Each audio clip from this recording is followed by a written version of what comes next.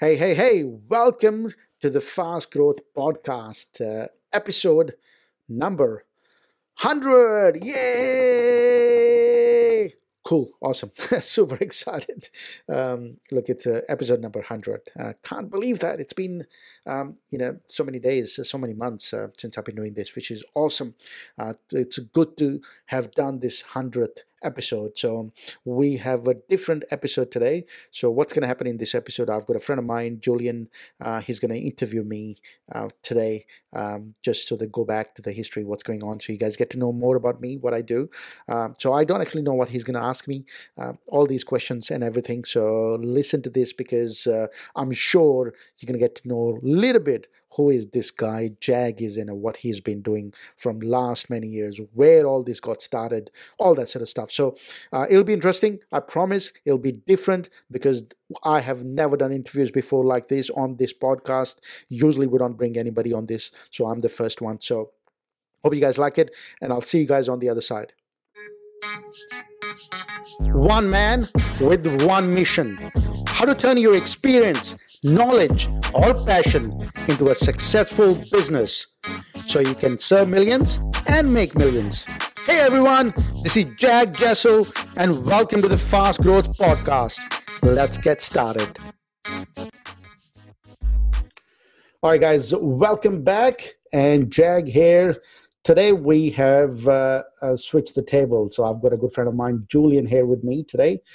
So he's going to go through everything and he's going to ask me some questions. So it's not me doing the podcast today. I'm going to give it to Julian and ask questions, and let's see what he does it. So before I give the mic to Julian, very quickly, you want to introduce yourself to the people who are you and what have you been doing from the last few years? Yeah, absolutely. Hey guys, how are you? Thanks for joining us today. Bit of a special episode today. My name is Julian from IQ International and Spartan Business Academy. Been involved in sales and marketing and business for the last decade. Before that was restaurants and a little bit of retail with my wife's business. We just sold that about 5 years ago. Basically the biggest thing for us, we're going to dig deep into Jag, what he does, how he does it, and what he's looking for in the future. So the 100th episode, absolutely pumped to be your host today, and thanks for joining us. Awesome. That's good, Julian. All right, over to you, my friend. Let's get started. Beautiful. For those that don't know Jag, I met Jag over in Fiji, and absolutely amazing event with Tony Robbins. But today I want to dig deep into what he does, how he does it, and what he's looking for, and how he supports businesses and people internationally and obviously here in Australia. Mate, tell me about what you do and how you do it. All right, so it's a long thing. I can spend a day to talk about this, but let me start with. Look, I think number one thing is we help experts scale their business, right? So I love to help all these smart people out there who have a certain skill set and they have worked on a long time attaining that skill set. We help those people become a better entrepreneur or great entrepreneurs, right? So that's in a nutshell. How we do it. A very simple thing is a couple of years ago or 3 years ago, we started a project called the Fast Growth Project, where we done a lot of experiments for 12 months. And part of those experiments was how to scale business from $0 to $1 million within 12 months. The first year, yes, we didn't reach 1 million. Second year, yes, we didn't reach 1 million second year as well. After 2.5 years, we hit the 1 million mark out of that. So we teach pretty much the same formula to everybody, right? So that's the formula behind everything. Nice, man. So obviously in the last few years, you've found a few shortcuts yourself in regards to the growing and scaling businesses. Let's go a little bit earlier than that. I want to know what made you you. So let's go right back to when you were a kid. Yeah. And what shaped your mentality, your drive, your vision, your work ethics. What was the biggest catalyst for that? Is it from a childhood? Is it from playing sports or extracurricular activities? I think everything sort of got started in the childhood when I was growing up, because I was raised by a single mom. I didn't have all these, you can say all these luxuries. I could see my uncles and aunties, my cousins having all that stuff. I started with lack when I was growing up, all the time, right? So everywhere I saw lack means that I didn't have the stuff which people had it, like, all the neighbors had it. They had nice, poshy cars. I didn't have a car.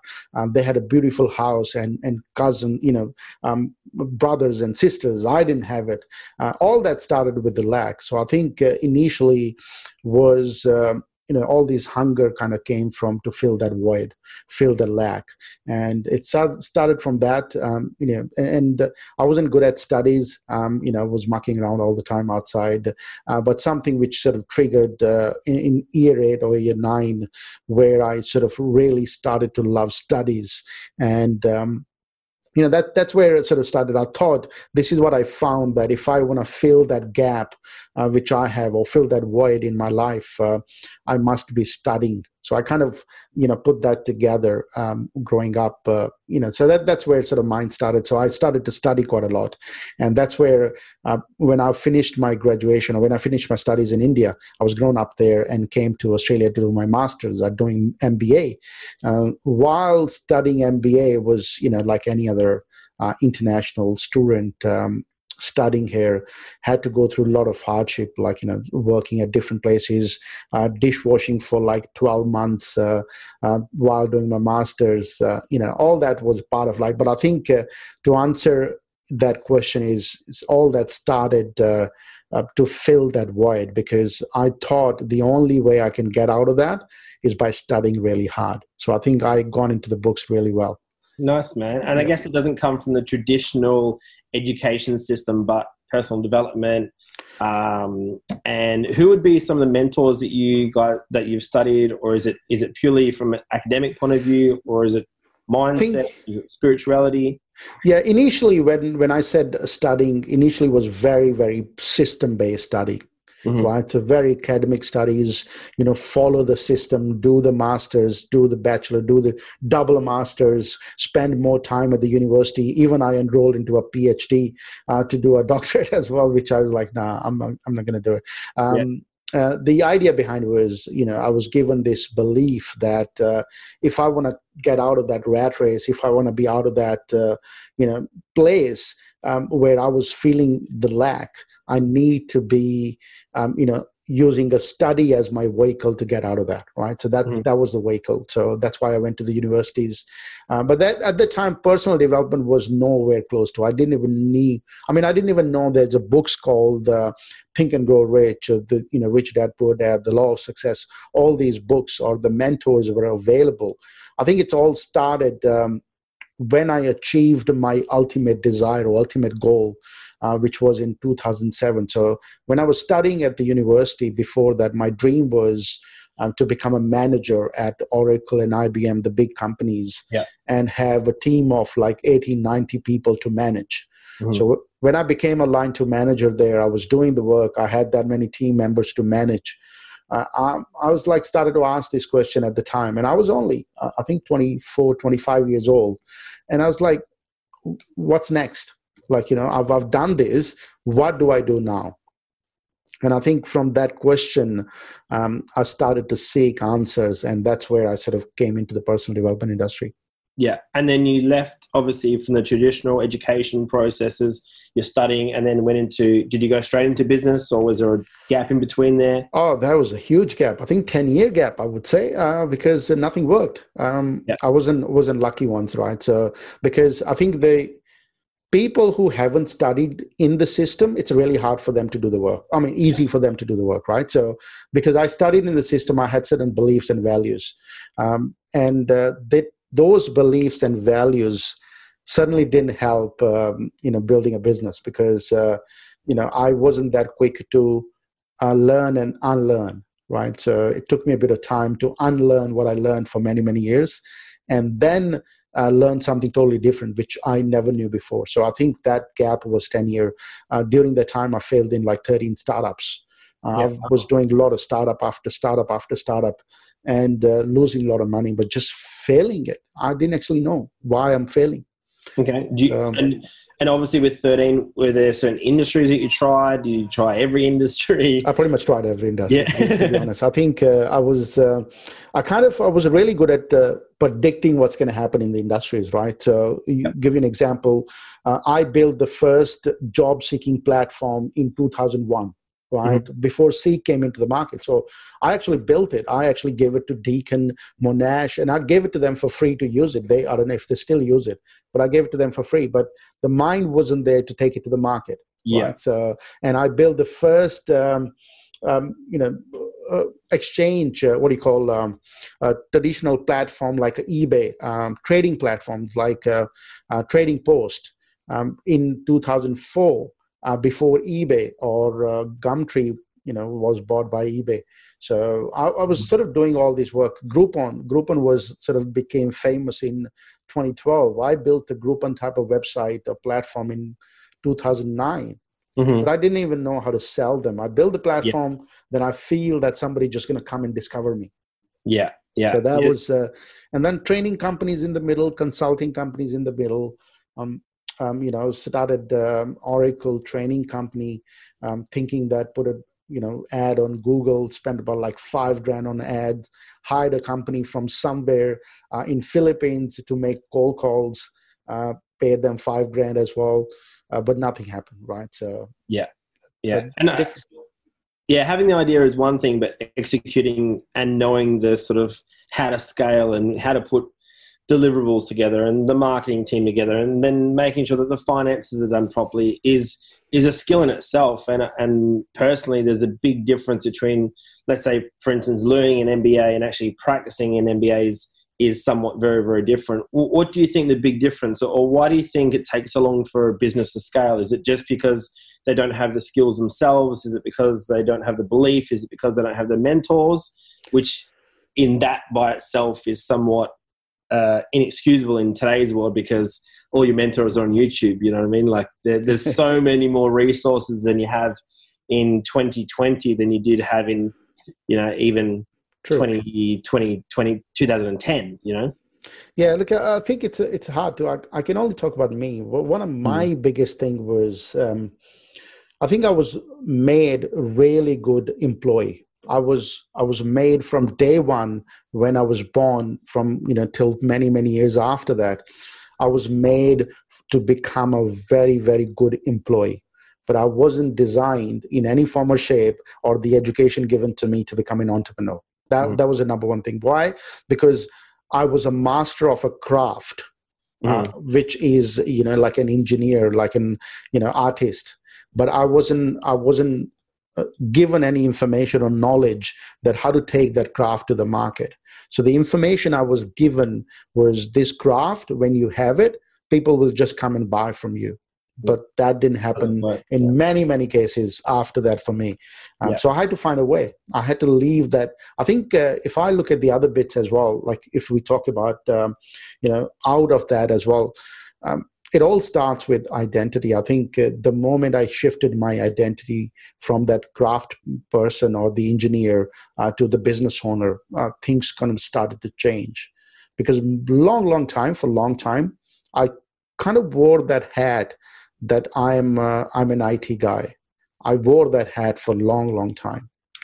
Yeah, and I guess in regard to your successes, you would attach your identity in that engineering, IT thought process to your product, and that's and then that's it. That's I'm the creator of the product, and that's kind of all my job. But as an entrepreneur, you need to be the all-rounder. You need to be the sales guy. You need to be the marketing manager. You need to be the advertising director. You need to be the financial. You need to be the brains behind it, the vision. You need to row the ship and steer and make sure that the course is heading in the right direction. So it's a very, very different space from being an employee to entrepreneur. I've definitely spoken on this a few podcasts of my own and other ones, where the difference between an employee and an entrepreneur is very, very different.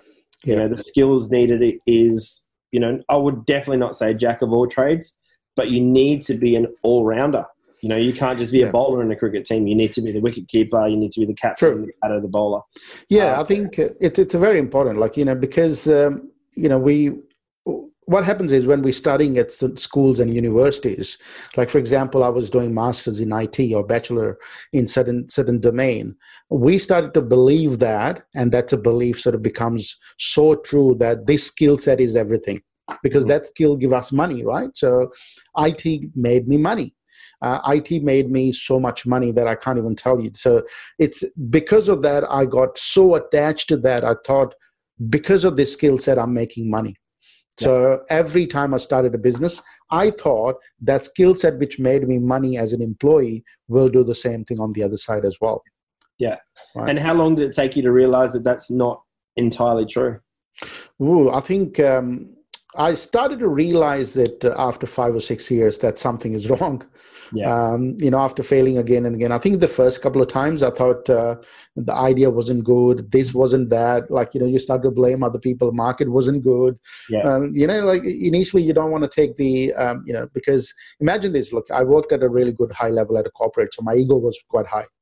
So I didn't want to admit that there is something wrong in me that I had to learn. That was a big part, and took me a few years to realize it. Okay, this is not working.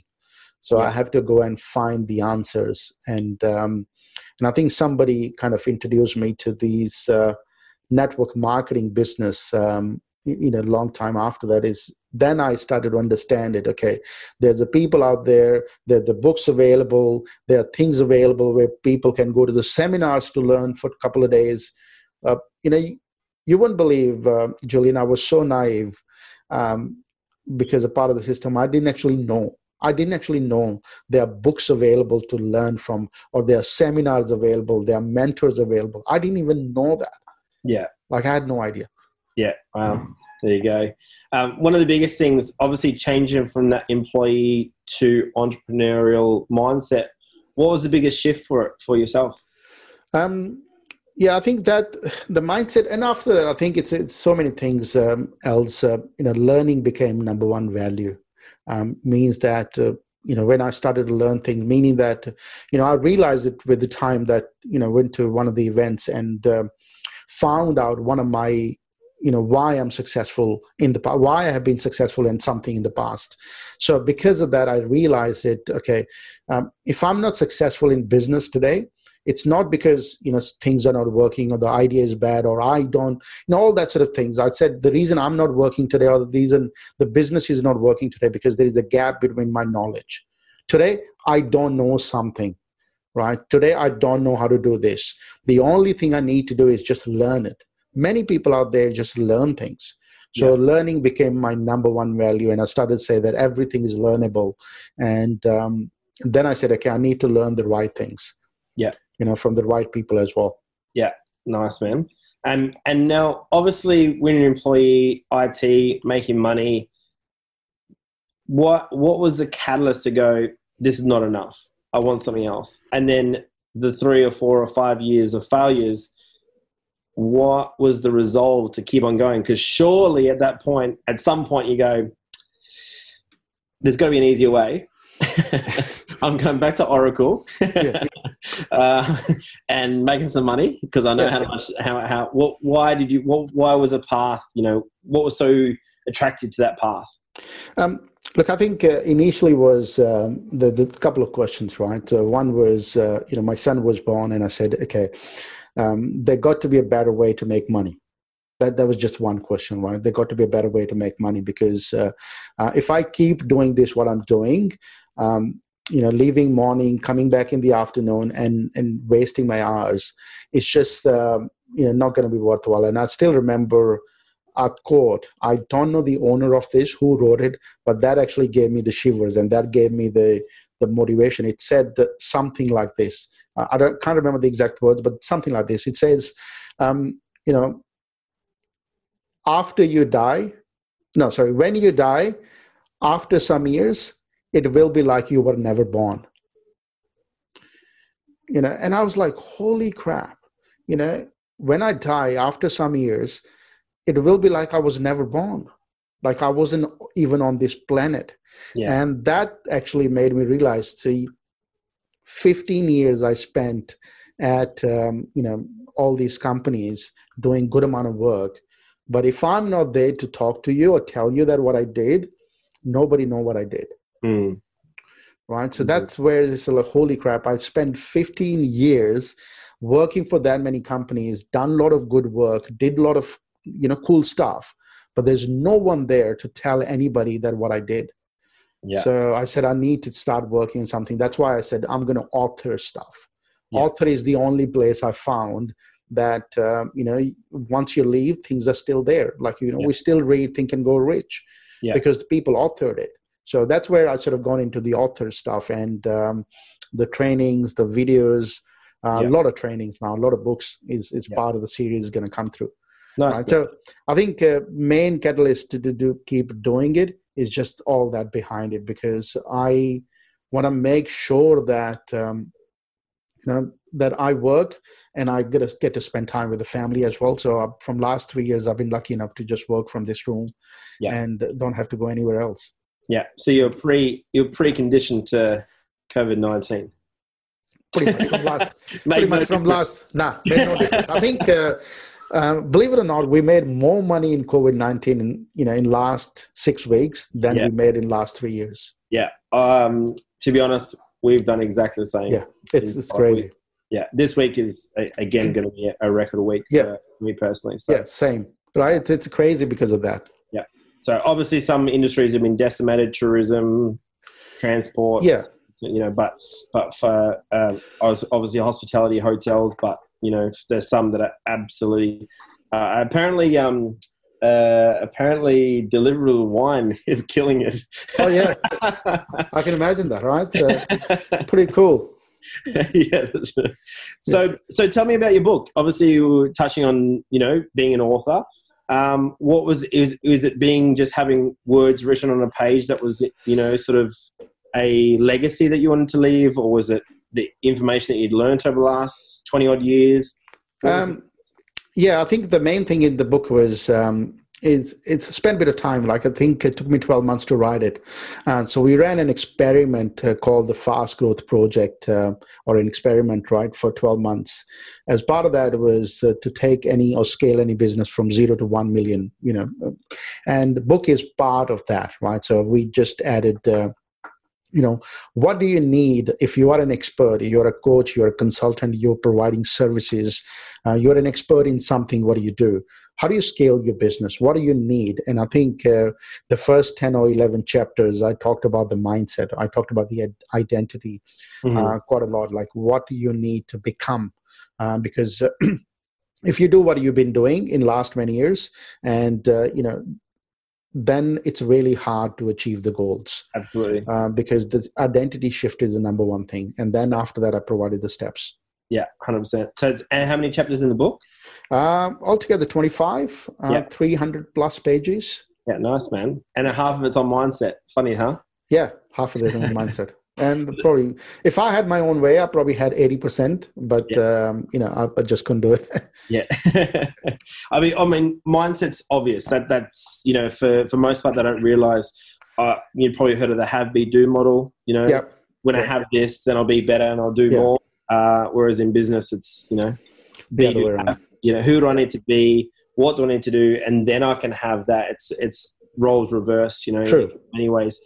Sales is exactly like that. If you want to be a great salesperson or a great business owner, you need to be a different person than just that employee that's, whatever the job is. And also I think there's, even the last, what I've noticed, probably the last 5 or 6 years, there's been a massive push in the entrepreneurial world where there's personal development, there's training courses, there's seminars, there's books that have been read and written and all over the place. And the real push towards entrepreneurship being, the sexy world, where really most people would be better staying as an employee, and there's nothing wrong with that.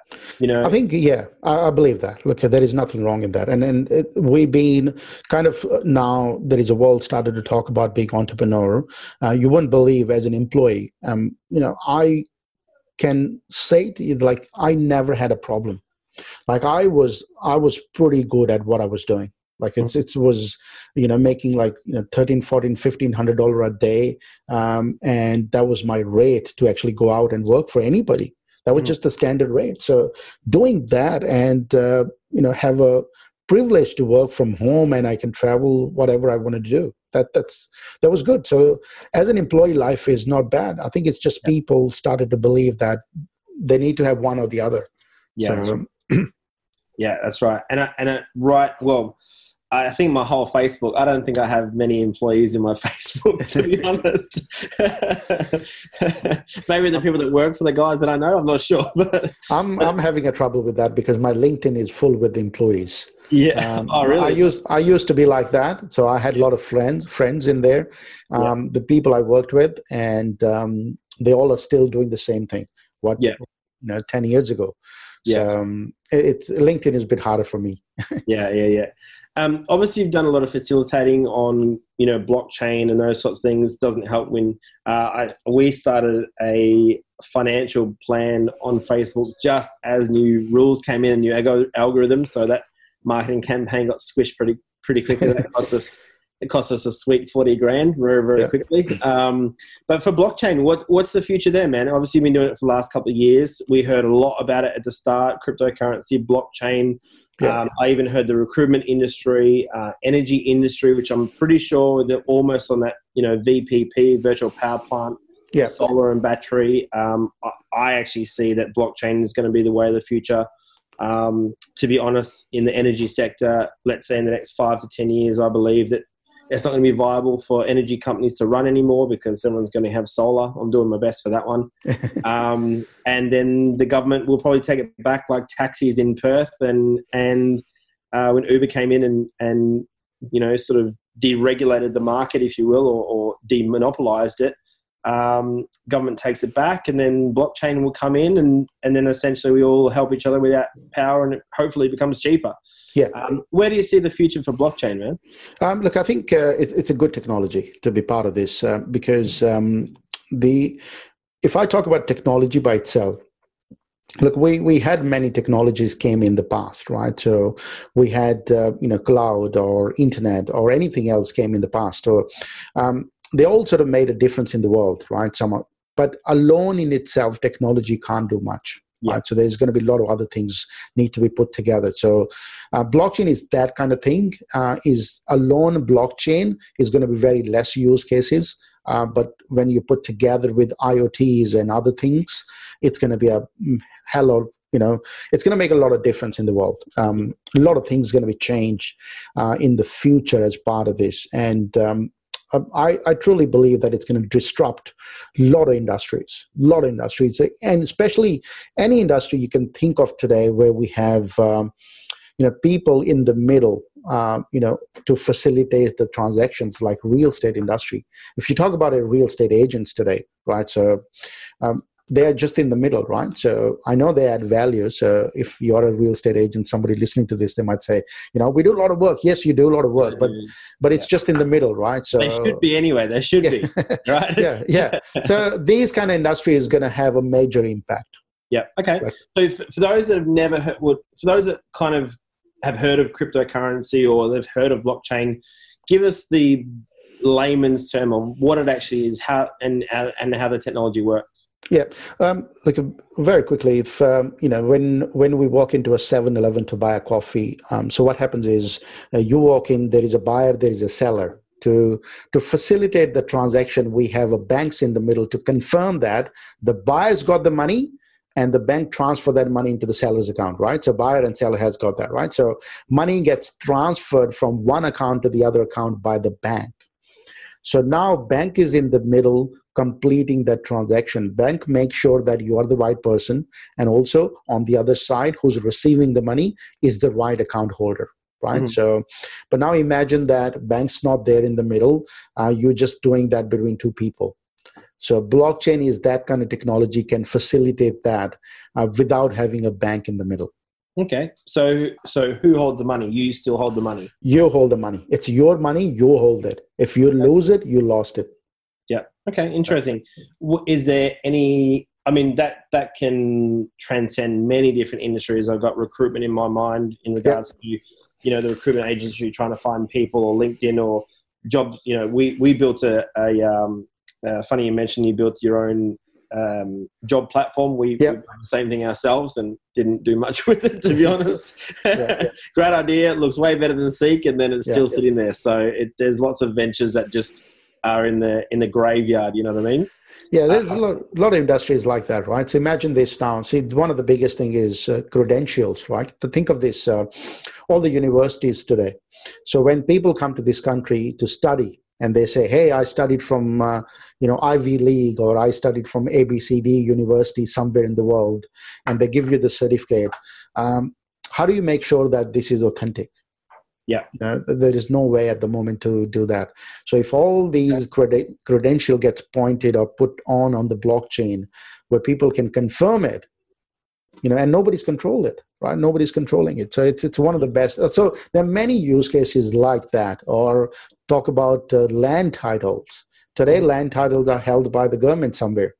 What if they put it on a blockchain, right? So these, certain things are there, which is going to make a major, major, major impact. Yeah. Now, every new technology, and let's class as a new technology because it's, essentially in its infancy stage from the mass market. You've got your early adopters. We haven't got that curve where the majority are using these things in every industry. If anything, it's even pre-early adopter because it's not widely throughout every industry. Every new technology has a bit of a backdoor issue where there's a privacy or there's a the tracking app, and there's always something. Is there anything in blockchain that can be used, not in the right way?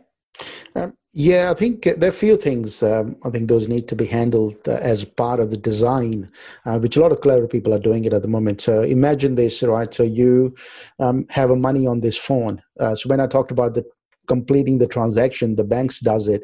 Today, what happens is bank makes sure that the money is safe. Bank makes sure that, if somebody trying to steal it, they go back and get the money, right? So they do that. They have all this in place. But when you have money on your phone and you lose this phone, the money's gone. Oh, yeah. Right, so there is no money. You can't say, "Hey, where I can go get it from somewhere else," or it's probably stored somewhere. No, it's not. It's just in your phone. That's it.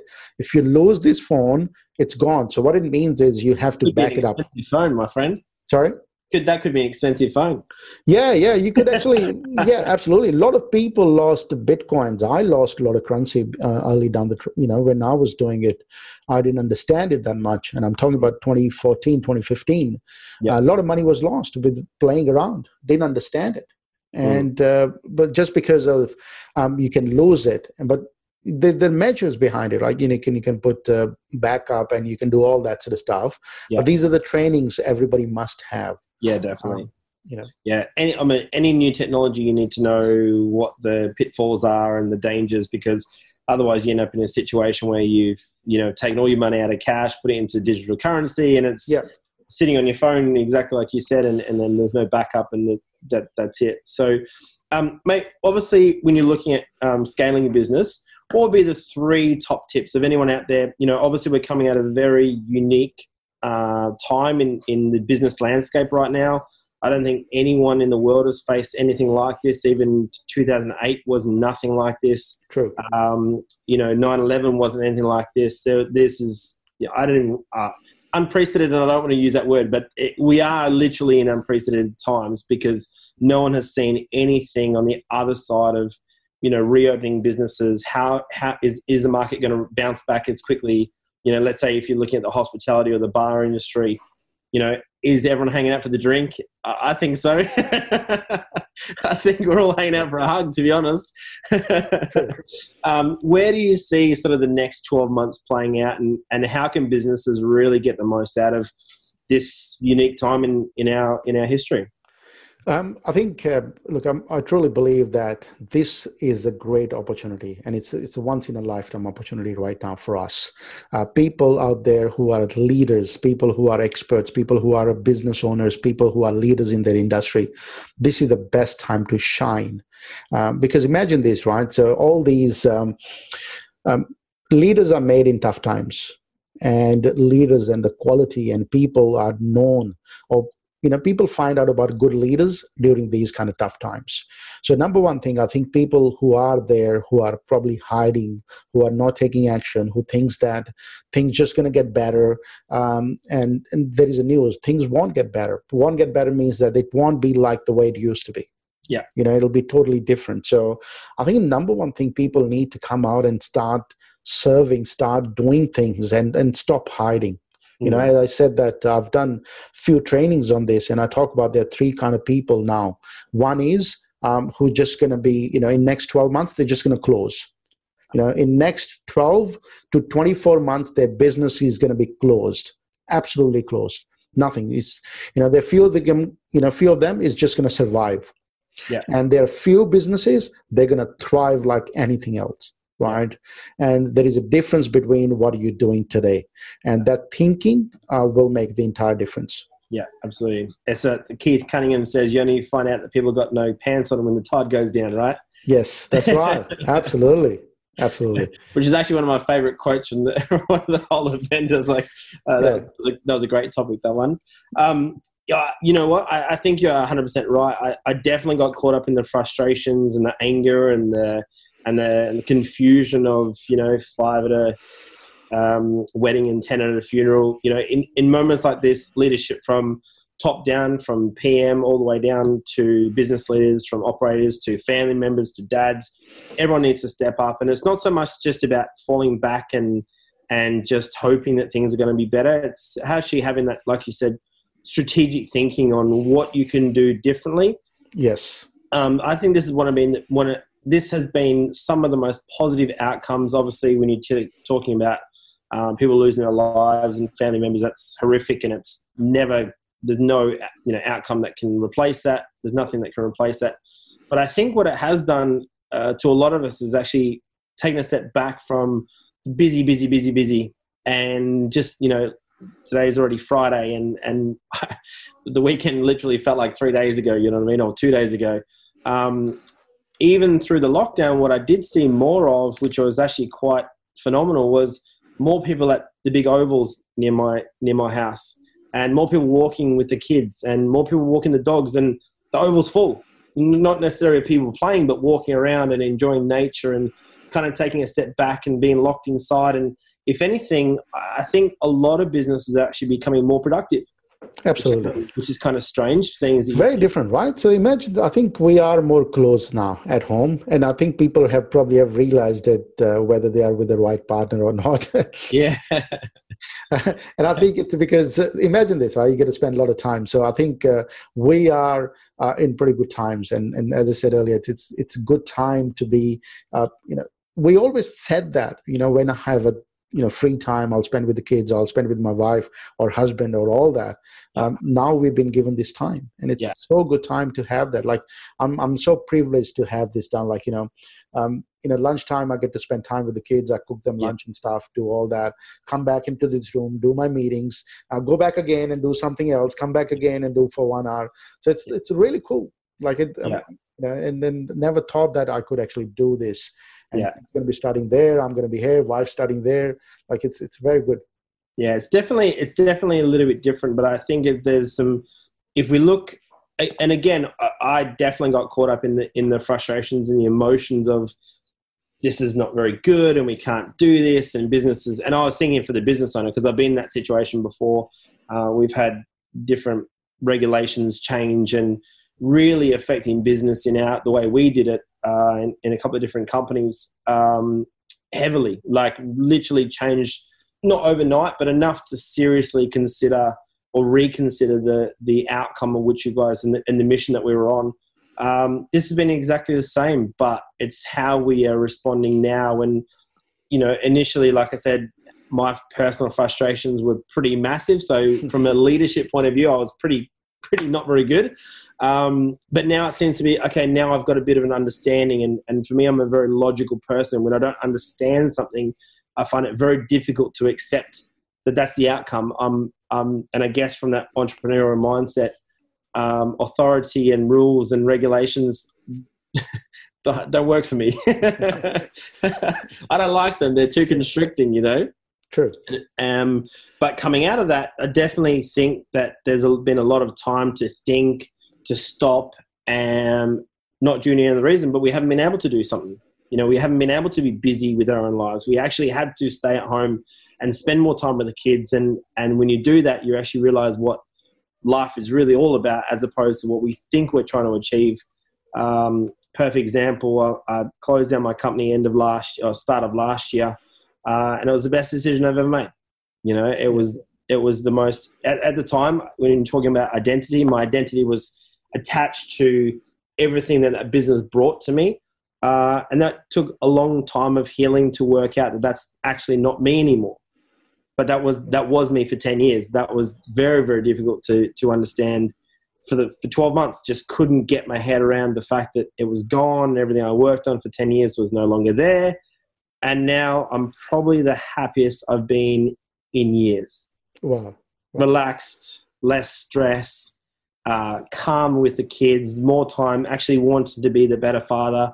And I think this is the last final hurdle, even though it was quite horrendous at the beginning, where it's actually connected everything back and it kind of gives you a bit more resolve and how you want to play your life, as opposed to just being stuck in it and being, 7 days a week and you're really just stuck in that massive machine of recruitment and sales and training and growth and finances and bills, and it just is like, ugh. Yeah, I think... I say that to everybody, who start the programs, working with us. And number one thing is, yes, we want the results, but, we don't have to, or we don't get to control, and this is pretty cool, we don't get to control what works. And I always say that, yes, we want this, right? And you say the outcome. I want to be, like in this place. I want to do this. I want to, do this kind of work. And I want to be like, for me personally, I want to teach and I want to author. I want to train. That's what I want to do. But I don't get to control what works. Like, I can't say this ABC program, which I'm doing, this is the only program I want that to work. People might not like it. I take the offers, like, I don't know how many offers I took it to the market. Some of them just didn't work at all. Some of them worked really, really, really well. So we as an entrepreneur, I think one thing must realize it, it applies to pretty much every one of us is, we know what we want, and I think keep the eyes on want and what do you want to do, but don't get to control what works. I can't control what works. Some things just work. Like, I don't know why it works. Like, I kind of, it works. That's it. Just follow what works, right? Some people say, hey, this ad's working really well. This doesn't work. I don't know. This works, so just keep doing the same thing. Put the money on what works. Take more money on this one. So instead of wasting time, why this work? I don't know. It just works. Let's go this way. Yeah. My last question was actually going to be your biggest revelation, but that was a pretty good one. It is. Look, I think that could be one of them, right? So, because right at the top is, we don't want to control what works, and I think control is one of the biggest enemy we can have. We're trying to control everything. We want to control everything, right? Yeah, control doesn't work. Yeah, to be honest, that's probably one of been the biggest lessons for me. Is I've always understood life as, let's say, life and water, because it's quite fluid. It changes, it moves. You need to adapt. What you thought was going to happen doesn't always plan out. I thought I'd be meet the girl of my dreams at 25, then date for 2 years, and be engaged for 1 year, and then have kids by 30, and that timeline, the perfect timeline of what I thought was right, just doesn't happen like that. So you definitely have to. You're kind of. I always consider you're kind of like on fate or destiny or whatever. You're kind of on this, I consider, when it rains and you're in the gutter, you put the leaf in the gutter. Yeah. You're kind of like the little guy in the gutter, and you have really not much control. And the more you try and control, you'll probably end up in the drink anyway. True. But Absolutely. What you do need to be understanding is that life has a purpose for you. Life has a vision for you. And I definitely believe that someone is looking after you. And you need to also look after yourself, to put yourself in those positions where opportunities come, to keep on going, to become more resilient, and to make sure that you can actually drive yourself forward into the next level, if that's what you want to do. Absolutely. But don't be upset about not hitting those targets if you didn't do anything for them, or not reaching what your friends have got because they've been, I used to always get told that, oh, you're crazy for working 6 days a week and 70 hours a week.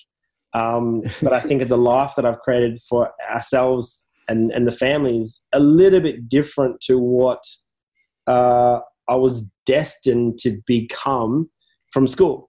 Yes. Right?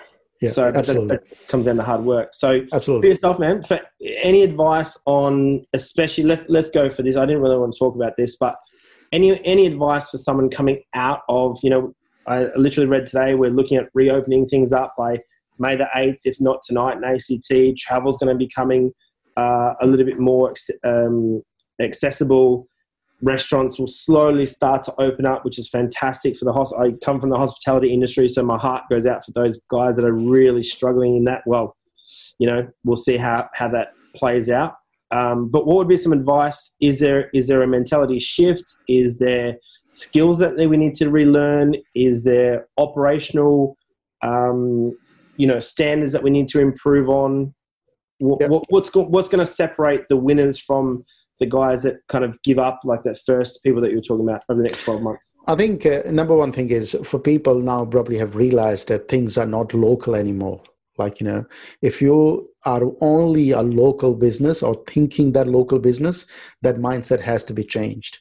Because we realized in last 6 weeks or 8 weeks, the time we stayed at home, that saying that it's a local business doesn't help, because phones are there, a podcast, videos, all these things available now.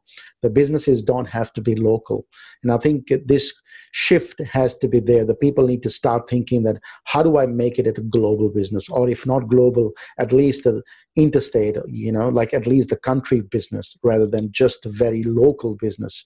That's number one thing. I think for the other thing is, the next thing, I'm a big believer of supporting local people, right, as well, right? So if somebody is a local business owner and you are there, have your shop, those people can't move their shop somewhere else, right? So they are there.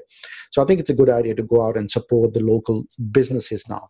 100%. And don't buy from the big brands, buy from small people, buy from, small shops. Don't order Uber. Call people to order from the restaurant. This is so common sense. I don't know why people don't know that. Why would you want to pay Uber so much money? They charge 35% from hotel people, from restaurant people. Call the restaurant directly, order them, right? And pick it up from them, because they make money by you calling them, not giving money to somebody in America. Yeah, 30%, man. That's your profit margin, man. That's. I know. Can you believe that? I can't believe 35% Uber charge. Man, that's I obviously, like I said, coming from the restaurant industry, when I heard the numbers, I was like, oh, what a great idea. And then I heard the numbers, and I heard basically if the person delivering it is wrong or it's cold, and they say that's a restaurant's fault. Yeah, that's the restaurant's fault, and the restaurant has to pay for it. But Uber said, I was like, that is the worst idea I have ever heard in my life from the restaurant's point of view. Perfect for Uber. Yeah. Essentially, that's their business model. They take cuts from never having any assets. Brilliant. From that sort of business model, it's incredible. Like, there's literally no risk at all. True. But from the small business operator that's trying to make a dollar, mate, that is literally killing restaurants. Absolutely. Same thing applies to the hotel industry, right? Don't book it through the website. Call people. If you see the rate, this is so funny. And I think I've realized it a couple of years ago, the game they play at the moment, when you see the rate and it said $200 a night, you call the restaurant or call the hotel and say, hey, on the website say 200, can you give me better? And I promise you they'll give you a better rate, because the only reason is they can't put it on their website is because they have this agreement with them that they can't put a lower rate. Yeah. So out of everything, stop buying Uber Eats. Stop buying from them, man. Stop. I know it's convenient. I know, but call the restaurant and buy from them directly. I think you're bang on point. I was thinking a lot about how can small business recover after this. Yeah. And it's going to be a slow recovery, because we're looking at 8 weeks of literally no income for nail technician, beauty therapy, restaurants, bars, nightclubs, all those sort of things. We need to support these guys, big or small, in regards to size of the company. They're small guys. They're really, really hurting, especially those industries. I literally put a post on my Facebook today. For the guys that are getting the surplus and your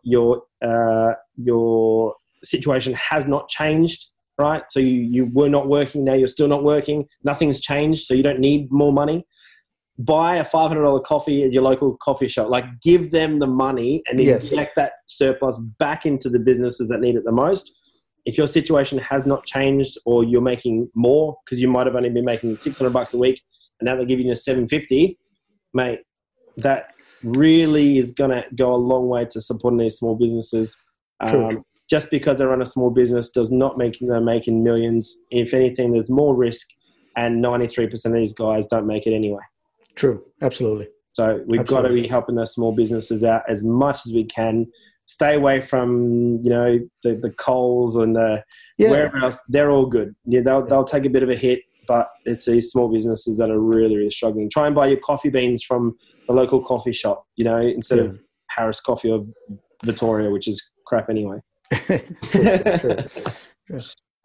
Easy, man. Well, anything else you want to add to the conversation? No, my friend, I just want to say thank you. Thank you for your time. And I think this 100th episode couldn't have been better without you. So thank you for your time. Appreciate it. Thanks for the time. Yeah, awesome. Beautiful. Good, my friend.